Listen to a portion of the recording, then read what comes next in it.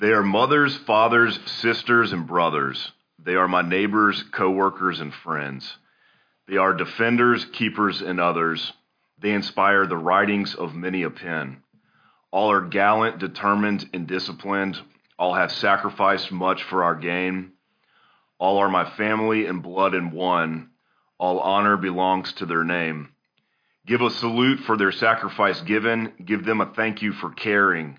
Give each respect and admiration. Give regard for the wounds some are bearing.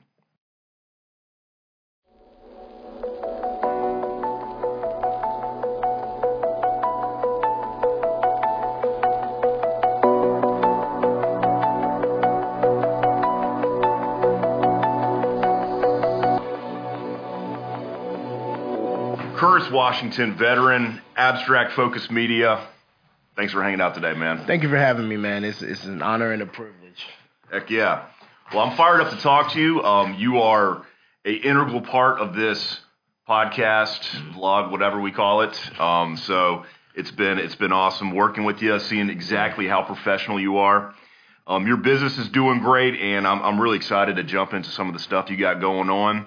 But I'd love to hear about your background, where you're from, some of that fun stuff. Okay, so I'm originally from Charleston, South Carolina. My mother was in the Navy for 15 years. So in 1991, she had me there. Funny story behind that, but we'll save that for another time.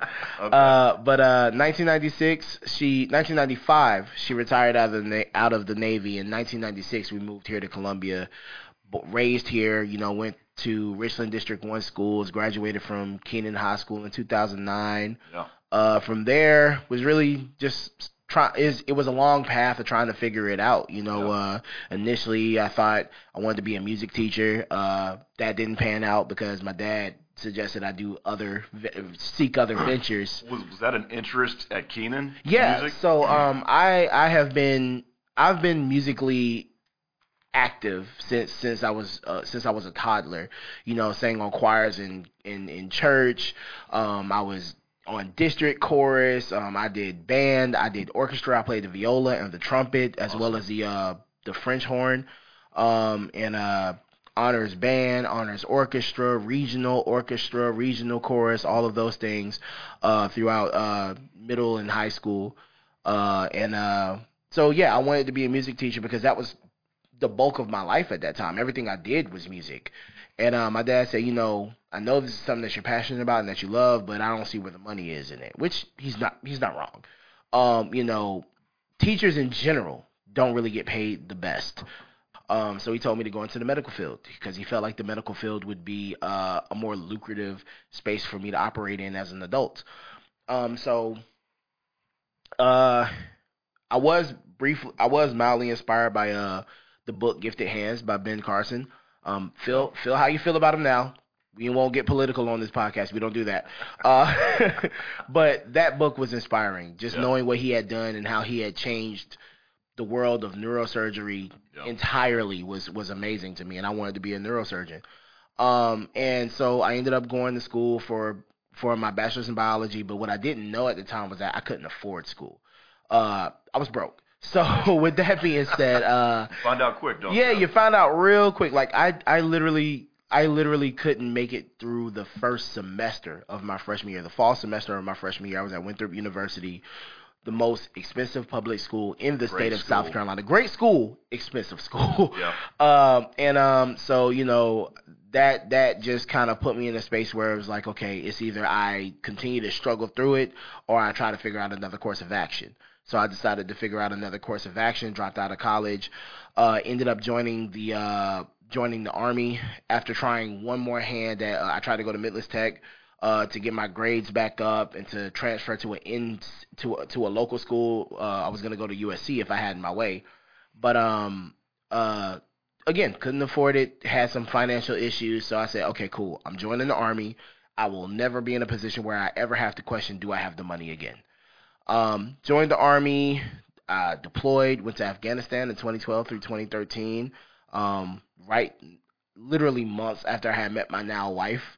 How we made it through that, I have no idea. I just got a strong one. That's the best way I can put it. A lot of my fortune in this moment is largely because of her, her and my family. But yeah, came home, trying to figure out again, still trying to figure it out, still trying to figure out what I wanted to do. I'm 23 at this time, and I'm like, okay, I find myself very involved in the local car scene. I'm enjoying, driving with my guys and, breaking traffic laws, but we won't get into that. Awesome. And had a good time with it, and I started noticing that there was a lot of car videos online, but no love for South Carolina whatsoever. So I said, okay, this is a market. Let me figure out how I can tap into this market. Got my very first camera, Nikon D3200. Well, correction, that's my second camera. My very first camera, my grandfather gifted me. I might have been about 8 years old. Yeah. It was a Vivitar, little gold Vivitar wind-up camera. Loved it. Took pictures of everything. But a couple years later, he would pass away, unfortunately, from pancreatic cancer. And after that, I just put the camera down. Never touched it again. Never tried to take photos again until now, 2014, when I'm finding myself super involved in the car scene and wanting to give South Carolina some love that we weren't receiving. And it just snowballed from there. I had no intent of even doing this, being a director on a podcast or, doing business branding videos, weddings, any of that. All I wanted to do was record and photograph cool cars and ride off into the sunset. But, life has a way of putting you on the path that you belong on. And this is exactly how it happened for me. So, now I have a growing business. It's becoming very lucrative for me. It's providing me with a source of joy and happiness when I'm working that no job I don't believe could ever do. So I'm glad it happened the way it did. That's the best way I could put it. Heck yeah, we're all glad that it worked out this way for you. Talk about some of the different services that you offer with your business. It's almost easier to talk about what I don't do, because I do I do a good bit of things. I do weddings, maternity, engagement, newborn, graduation, business, personal, family portraits. I have a joke that I tell. Well, I'll do your birthday shoot, just not in your birthday suit. If you trying to do anything that requires an age verification, my name is nowhere on it. You will not see me anywhere near it. I don't even know if I'd be greenlit to shoot a sex scene in an HBO special. Like, it just won't happen. You see this ring on my finger? You see this ring? I like it there, and I'm planning to keep it there. So, I basically do anything except for I don't do boudoir or anything in those lines. Yep. If you're looking for that, I know some people that can put you in good hands, but I'm not the guy. I don't do that. I think you got enough services offered. We'll find you plenty of customers. I think so too. You just mentioned that you got a ring on your finger. I know that family life, business, it's a lot to juggle. Yes. Tell us how you kind of keep everything in order. So, right now, it is especially hard. My wife is also a veteran. She's in the Army National Guard. She's currently deployed to Kuwait. She should be home later this year. I'm so looking forward to it. I cannot wait till she comes home. So right now it's me home alone with our 9-year-old dog, our 5-year-old son, and our soon-to-be 3-year-old twin daughters. Nice. The biggest thing, you hear a lot when you're younger, it takes a village to raise a child, and there is no truer words ever spoken, because without the people who have been in my corner, assisting me through everything, hey, I'll take the kids on this day, or I'll take the kids on this weekend, or right now my kids are away for the next week and a half. If I didn't have those people in my corner helping me, a lot of this is just not doable. There's no way I could get it done. So for one, my village is amazing. There was some rough patches, there was some rocky roads, because it was all just trying to figure this whole thing out, because this is a whole new terrain for a lot of us. But beyond just that, I just have a do or die attitude, and I refuse to die. My only choice is to do. I love it. I have a unbridled passion for it, and it's all I want. And again, going into the fact that my wife is a large part of the reason I'm even able to do this. I was working full time at an urgent care before I went full time with my business, and You know, at that time, I was seeing, we were seeing 150, 200 patients daily because this is the bulk of COVID. We're like in 2020, 2021. My daughters are just born. My son is out of daycare. My wife is working from home and nursing these two kids, the twins, and pursuing her bachelor's degree and in the National Guard. Like, it's just piling on top of each other. So it got to a point where she just looked at me. She said, something has to change. Something has to change, and it has to change now.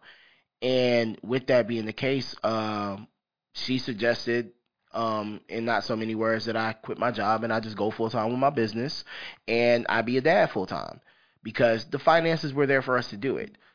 Me being your typical guy, I'm completely against this. I'm like, no, absolutely, I'm the man. I'm supposed to take care of you.